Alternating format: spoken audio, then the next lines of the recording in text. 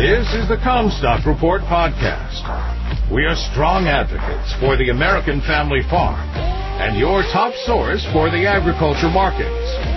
And now, here's your host, David Cruz.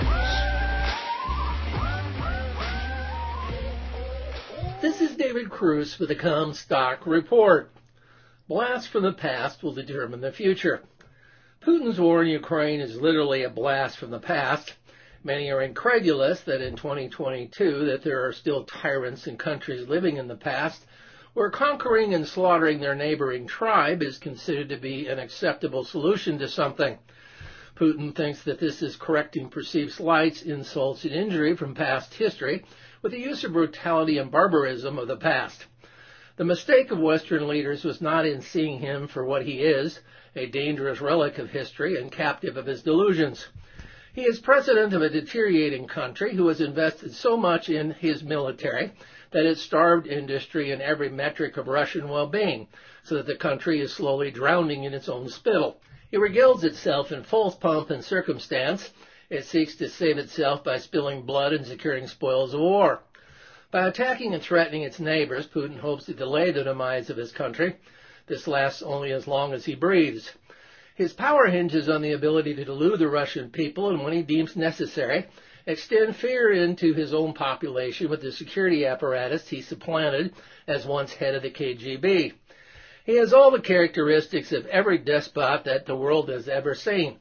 There are other despots, but none living, that are quite so ambitious, freed from any constraint of laws and morality, with the resources wielded by Putin. His military was revealed in their invasion of Ukraine to be third-rate, incompetent, illusory, and undermined by corruption. But due to the weight of its numbers, it's still deadly against a smaller adversary. They may eventually, quote, succeed, unquote, and destroy themselves in doing so. Western liberal democracies have so far risen to the occasion and are funding and supplying Ukraine in a proxy war against the Russian military. It is our war, too. Bordering NATO nations are welcoming Ukraine refugees in an effort to help them survive as casualties of this war is the least that can be done for them. I think that Western liberal democracies have the power within their alliance to bring the Russian economy literally to its knees. The only reason that Putin would enter into hard talks with Zelensky is if his military conquest is failing. Russian demographics are imploding with a shrinking population that cannot compete with our technological development or even sustain basic infrastructure in Russia for the next decade. There is an outflux of exactly the demographic group, the Russian young and educated, who are fleeing the country as a result of their wanting no part of Putin's dark Russia.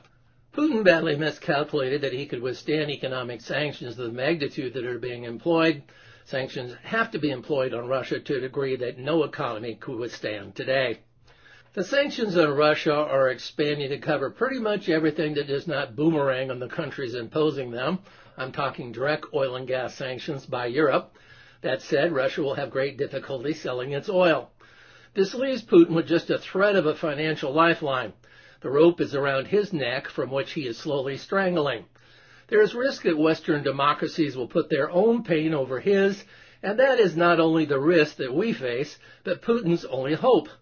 His winning army in Ukraine will destroy itself, and he will not have the resources to restore it.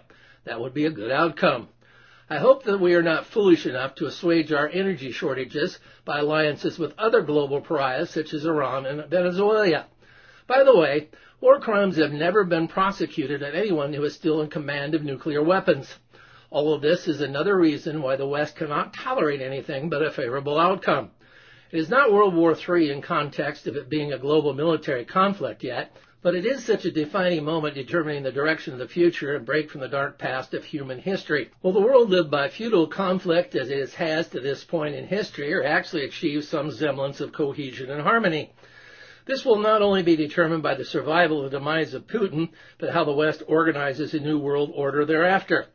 China is determining the role that it will hold relative to the West in the world order. The outcome with Putin will be carried forward in the Pacific. All the more reason that the West needs to prevail in Eastern Europe. How China will position is not as predetermined as the hawks would tell us to believe. Many China hawks have been pro-Putin. The U.S. has become dependent on many goods and services from others that failed to take our national security into the equation. Things like buying Russian oil instead of approving the Keystone Pipeline or year-round E-15, or our dependence on outsourcing computer chips, strategic minerals, and such, all of which should be corrected. You've been listening to the Comstock Report. For more information on marketing opportunities, contact us at Comstock.com or call 712-227-1110. For a more complete version of the Comstock Report with hedging strategies and trade recommendations, subscribe on our website at Comstock.com or reach out to one of our risk management specialists about how we can help you protect your profits.